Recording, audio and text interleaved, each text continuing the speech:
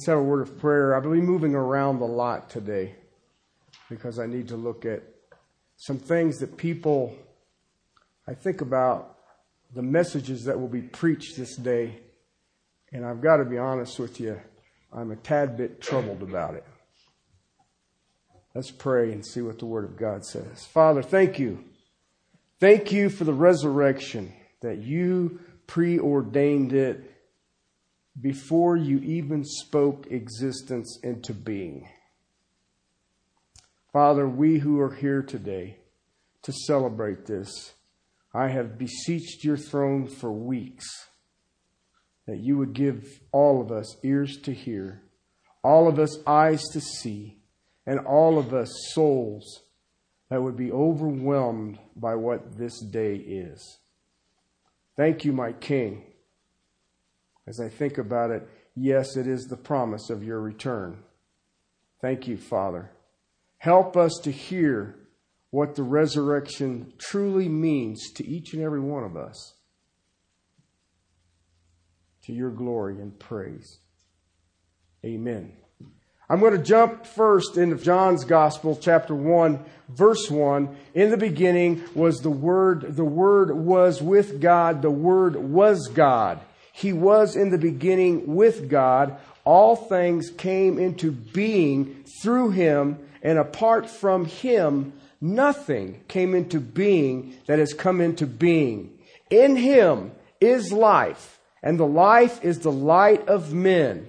The light shines in the darkness, and the darkness did not comprehend it, nor does it comprehend it today. If you look at the end of the book, he says many more miracles were done that would fill all the books of the world. But I give you these so that you might believe. Okay, do you understand all of this? I was thinking about the song Amazing Grace. Do you know that if God sent each and every one of us to hell for a little while and then let us out, it's still amazing grace? If He sent us to some place for a while that was out of His presence and then brought us to heaven, that would be amazing grace. But do you realize what He did?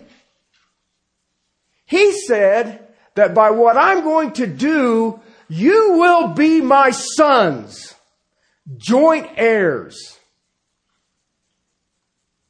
Now, I don't know about you, but that fits with the seriously phantasmagorical grace. I mean, amazing is like, well, I don't think that's a big enough word. But you know what else I found? Not only did He make us sons of the Most High God.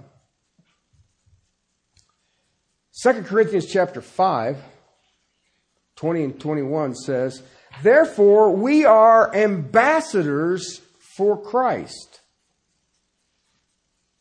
as though God were making an appeal through us. We beg you on behalf of Christ, be reconciled to God. He made Him who knew no sin to be sin on our behalf, so that we might become the righteousness of God in Him. Not only are we sons of God, we are now ambassadors of Christ. And every man, woman, and child called by His name should be begging people to be reconciled to God. When I think about it, from a pastor's perspective, I should be a man of God, not of people. I should have a greater concern of the courts of God than the counsel of men. Consumed with Christ.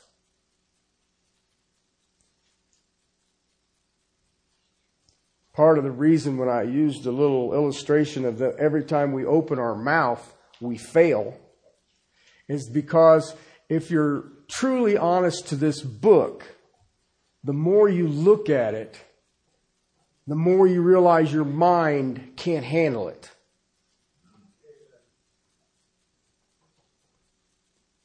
Charles Spurgeon says,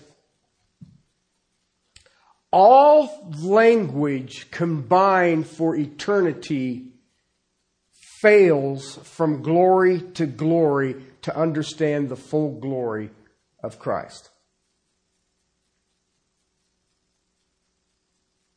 All right. I've had an opportunity to talk to some of the greatest preachers that the world has ever known. Some are deceased, some are not. And then I've read some of the greatest preachers that were ever known, back to the Scottish Reformation and others. And there was a question that used to keep bouncing around. It doesn't usually happen anymore. And I don't know why. Well, I do, because it's become a man-centered church.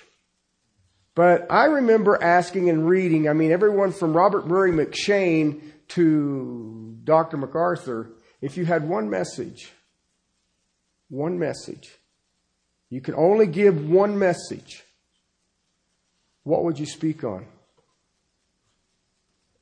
And whether it was McCheyne, Martin Lloyd-Jones, Charles Spurgeon, John Knox, even Wesley, Dr. Olford, Charles Stanley, they all said the same. I would share the attributes of God. That's the one message. Now you think about that for a second. What do you hear normally? Men. But if you really want to know what the first step of the gospel is, who is God?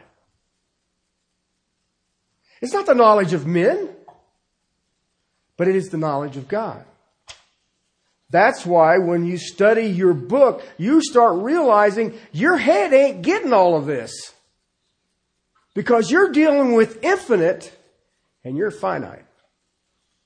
That's why they can stand and say the preacher has the most futile job ever on the planet. He cannot articulate this.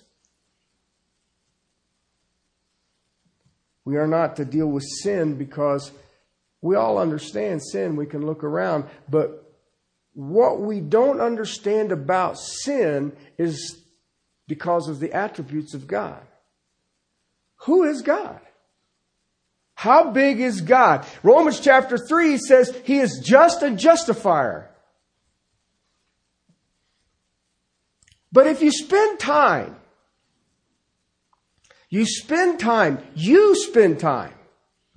searching the Scripture of the person of God, you're going to run into some problems. It's funny, I listen to people who want to debate. Is there a God? Is there not? Contradictions and contradictions this. And you know what? I know more contradictions than the people who are trying to find it. And you know what? Yet they are not contradictions. But when you at first reading, you sit there and go, how does that work? That's why I want to share this message today. Because we look at an empty tomb and we go, hallelujah! I look at an empty tomb and say, wow. He is just and He is justifier. Amen? All right, then let's begin a little research and see how this works. I want to take you back for a while because I want you to understand that it hasn't changed. So I'm going to go to Exodus chapter 34, verses 5 through 7. The Lord descended in a cloud and stood there with him, Moses, and he called upon the name of the Lord. And then the Lord passed in front of him, proclaimed, the Lord God, compassionate and gracious, slow to anger, abounding in loving kindness and in truth, who keeps loving kindness for thousands, who forgives iniquity, transgressions, and sin. Yet, here's where things start getting sticky. Yet He will by no means leave the guilty unpunished, visiting the iniquity of the fathers on the children and on the grandchildren for the third and fourth generations.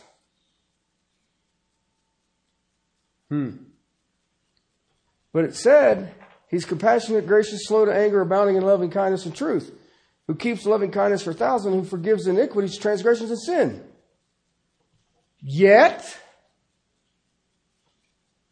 He will by no means leave the guilty unpunished, even chasing it down to the fourth generation. See the dilemma? Let me give you another one. Psalms 32, verse 1. Interesting statement. This is from David. How blessed is he whose transgression is forgiven and whose sin is covered. Hey, wait a minute. I thought he couldn't do that. How can he cover sin?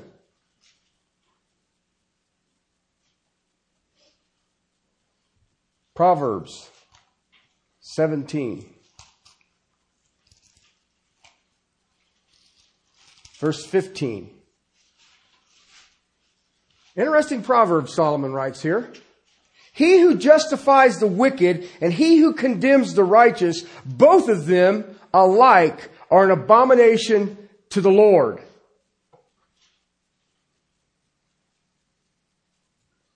Do you see a problem yet? How righteous was the Lord Jesus Christ? Nobody knows. Only as righteous as His Father. Okay? What does that proverb say? Who condemned Jesus Christ? For what? Thought He was righteous.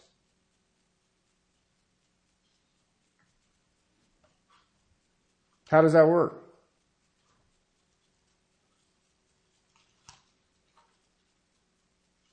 See what happens when you guys leave me alone. Micah, chapter 7, verse 18. Who is a God like you who pardons iniquity? Wait a minute. Who pardons iniquity and passes over the rebellious act of the remnant of His possessions. He does not retain His anger forever because He delights in unchanging love. Look at verse 19. He will again have compassion on us. He will tread our iniquities underfoot. Yes, you will cast all of their sins into the depths of the sea.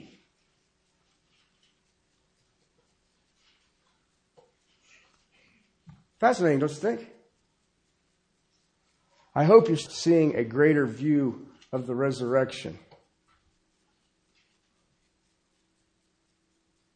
Okay? If you refuse to come to Jesus Christ for salvation, you will spend eternity paying the penalty. Okay?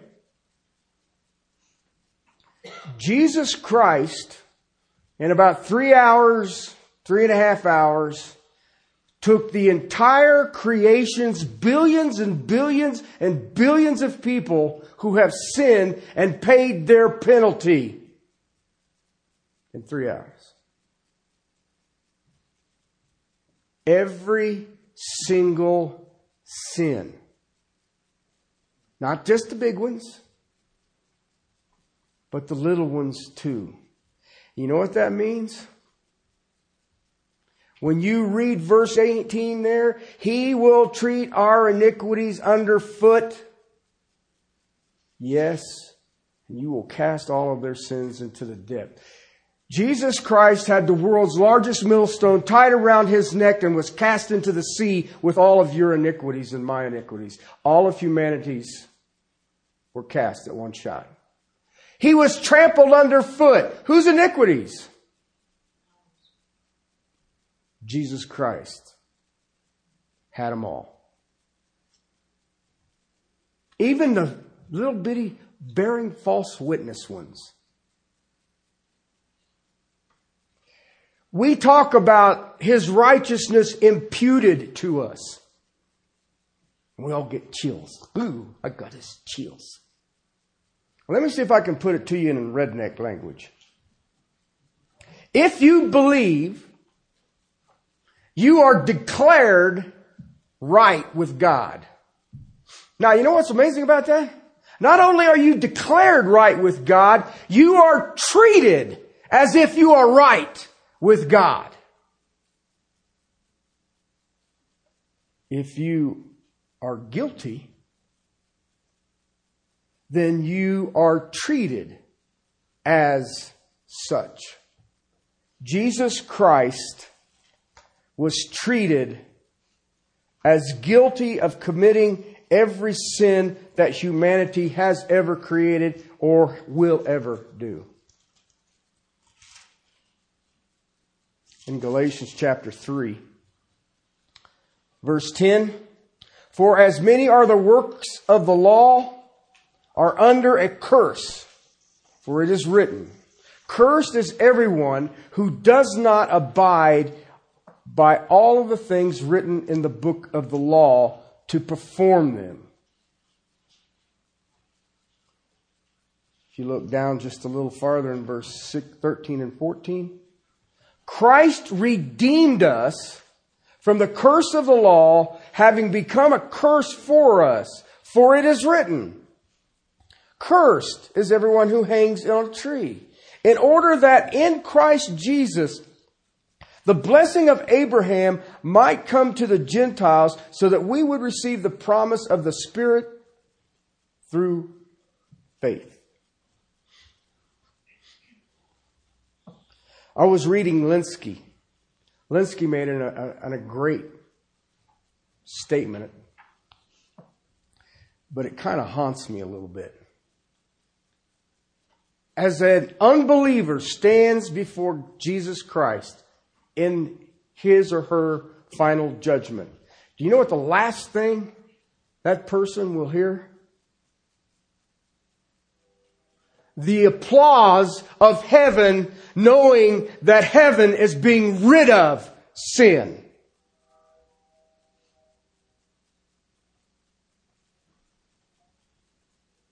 Now think about that for a second, because we have these words that we listen to a lot, we smile about, and we're thankful for. Eli, Eli, lama sabachthani. This is Aramaic. You know why it says? My God, why have you forsaken me?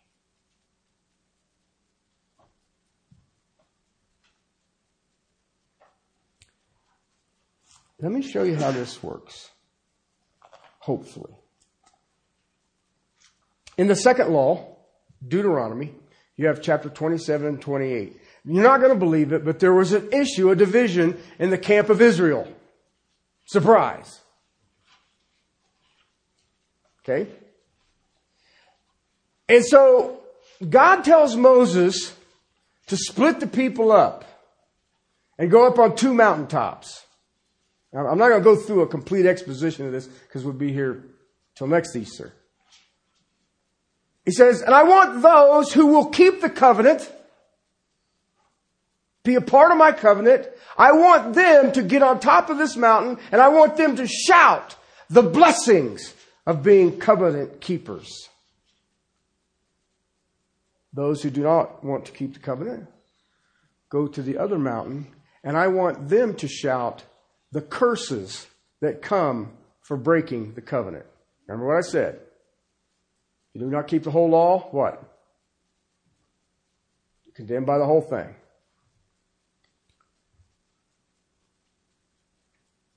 It was a divided camp. Cursed is the man who makes an idol or a molten image, an abomination to the Lord. The work of the hands of the craftsman, it sets up in secret, and all the people shall answer and say, Amen. Cursed is he who dishonors his father and mother. Cursed is he who moves his neighbor's boundary mark. Cursed is he who misleads a blind person on the road. Cursed is he who distorts the justice due an alien, orphan, or widow. Cursed is he who lies with his father's wife. Cursed is he who lays with any animal. Cursed is he who lies with his sister, daughter, father, mother. Cursed is he who lies with a mother-in-law. Cursed is he who strikes his neighbor in secret. Cursed is he who accepts a bride and strikes down. Cursed is he who does not confirm the words of the law by doing them. On the other mountaintop, the Lord will make you abound in prosperity, your offspring of your body, and in the offspring of your beast, and in the produce of your ground, in the land which the Lord swore to the fathers to give to you. The Lord will open for you His good storehouses. He will give you rain for your land in this season. Bless all the work of your hand, and He shall lead many of the nations, but you shall not borrow. The Lord will make you the head and not the tail. And above all, you will be above and you will not be underneath. Listen to the commandments of the Lord your God. I charge you this day. Observe them carefully. Now I'm going to ask you a simple question. 2 mountaintops. Which one are you on?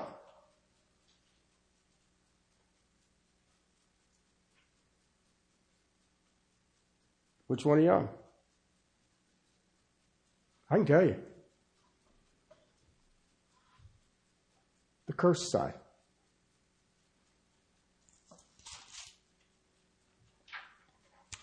That side, you will be cursed in the city. You'll be cursed shall be in the country. You shall be cursed in your basket and your kneading bowls. You'll be cursed as you offer your offspring, and your body produces the ground and increase to your herds. You'll be cursed when you come in. You'll be cursed when you go out. The Lord will send upon you curses, confusions, rebuke, and to all you undertake to do, until you are destroyed and until you perish quickly on the account of the evil of your deeds.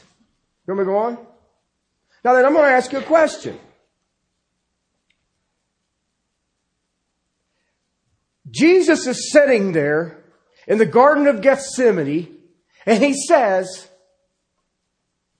if possible, remove this cup. Right? What's in the cup?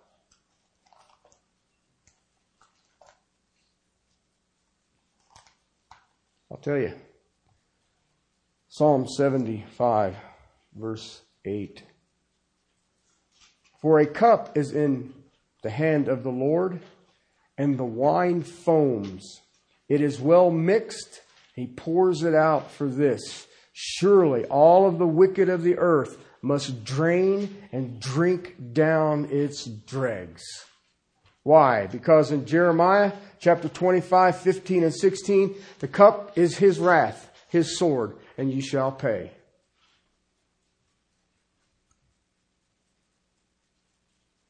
It pleased the Lord to curse him. I want you to think with me for just a moment of what I've just shared. Take your 10 commandments, whatever you want to do, or you can look at the covenant. You can do that one too. But let me ask you something.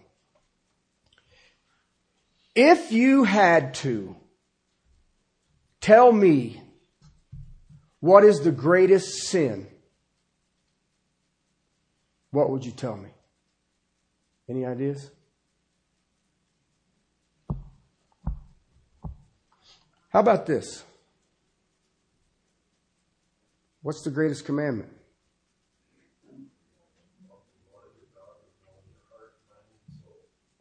What would be the greatest sin? Now let me give you some food for thought here, people. Of the billions of human beings that have walked this planet. Okay? Now think about it for a minute. We got 5 billion on the planet right now. There's been some that was previous. Most calculations say at Noah's flood there was close to 5 billion. Okay? Take every man, woman, and child who has ever existed. And do you realize not one of them for 1 nanosecond has done that? No one for a second can say honestly that I have loved the Lord my God with all my heart, soul, mind, and strength. And yet, one has and has never not loved the Lord his God with all his heart, soul, mind, and strength. There's never been an instant that he did not do it fully. You know why I know that? The tomb is empty. Kind of a different view of this thing, isn't it? Kind of a different view. It pleased the Lord to crush him. It pleased the Lord to curse him. It pleased the Lord to say, every sin of my creation that has rebelled against me from the beginning, you pay the price. And Jesus' deal was, I will, under this condition. What's that condition? I ain't making this up, people. I got Bible for it. Okay? It is never held against them. That's what John 17 is. We call it the Lord's Prayer. That is what he's doing since he ascended to the right hand of the Father. Oh, look at that knucklehead again. I got it covered. Look at I got it covered. Do you realize that? My goodness, and we want to worry about an Easter bunny? I didn't get any chocolate or jelly beans. That's what the resurrection is, brothers and sisters. That's why, to me, it is the greatest. There's nothing second to it. I wish that people would understand it. I heard a dissertation with a pastor. He was teaching at a secular college, and a guy stood up and says, "Sir, I have a question." He says, "What is your question, young man?" He says, "You're telling me that one man paid the sins of multitudes, as you say." And the pastor looked at him for a minute, and he says, "What you mean for evil, God means for good. So sit down." Young man sit down. He says, "Let me explain something. Take every mountain, every molehill, every cricket, every bug, every animal that has ever walked the planet, anything that has ever been beautiful, anything that is worth exalting, put it on the scales, and you put Jesus on the other side, and he outweighs it all." Good illustration. Why don't we have fire for that? My gosh! I've seen so much information on Peeps. I don't care. Dude, I'm a diabetic. I eat one, I see Jesus.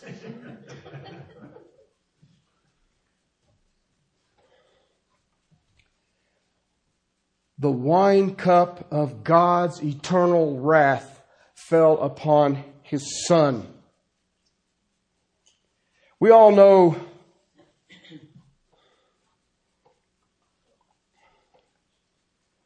Abraham and Isaac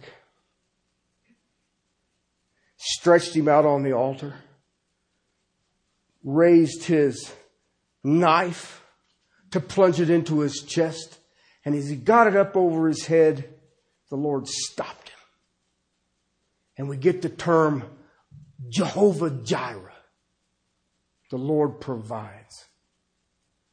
A few thousand years later, God's Son on a cross is stretched out, and God stabs him to death. You know why? Jehovah Jireh. That is what this is about. That is what this is about. There is not a sin he has not been tempted beyond your understanding. We get tempted and we hold out for a minute, 2 minutes. Look, I'm making 3 minutes. Ooh, 4 minutes. Yes. 5 minutes. Whoa, crushed. Our Lord our Redeemer, stood with all of sin of humanity upon His shoulders. He bore out His chest and said, so be it. And I was so successful, there's no body. There is no body. Brothers, sisters, that's Calvary. That's Calvary. That's what this is. Why do we celebrate it? Really? Look what He did. That's amazing to me. Wrap your head around that sucker. You can't look at it and say, well, you know, He took our iniquities and He made a little ball out of them and He threw them in the river. That ain't what that was. He said the penalty of humanity is on Him. And yet He was so infinite that He could pay all of those sins in 3.5 hours. And He says, and I'll prove it because in 3 days, guess what? You'll find an empty tomb. All right, I'm going to close with a thought. I heard a question asked. It's been asked to me years ago. I've heard it asked of other people. I'm thinking there's a book out there, a conspiracy book somewhere, that people run around saying, let's ask this question.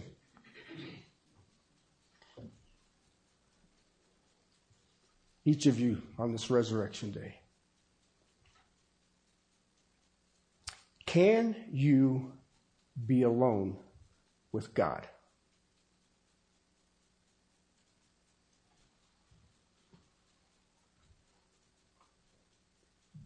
I'm saying, take the rest of it away from you. Can you be alone with God?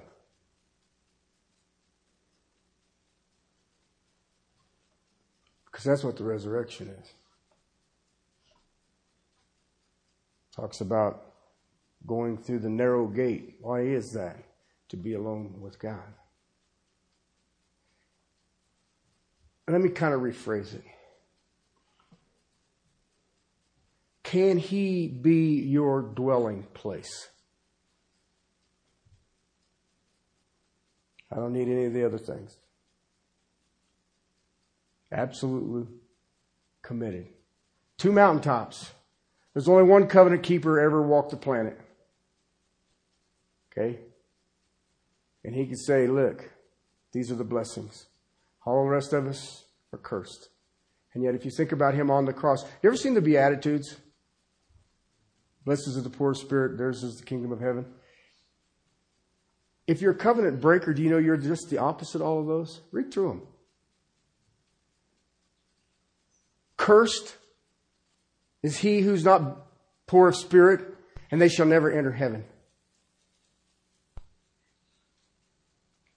Go through it, read it. And just think about it for a second, because we have 2 covenants, brothers and sisters. You can either break it or you can follow it. I have an Old Testament or an Old Covenant. I've got a New Testament or a New Covenant.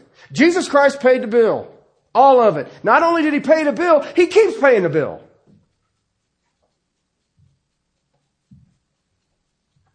Brothers and sisters, that's Easter. That's Resurrection Day. That's why we take the cup the first of the month. Why? It is the covenant in His blood.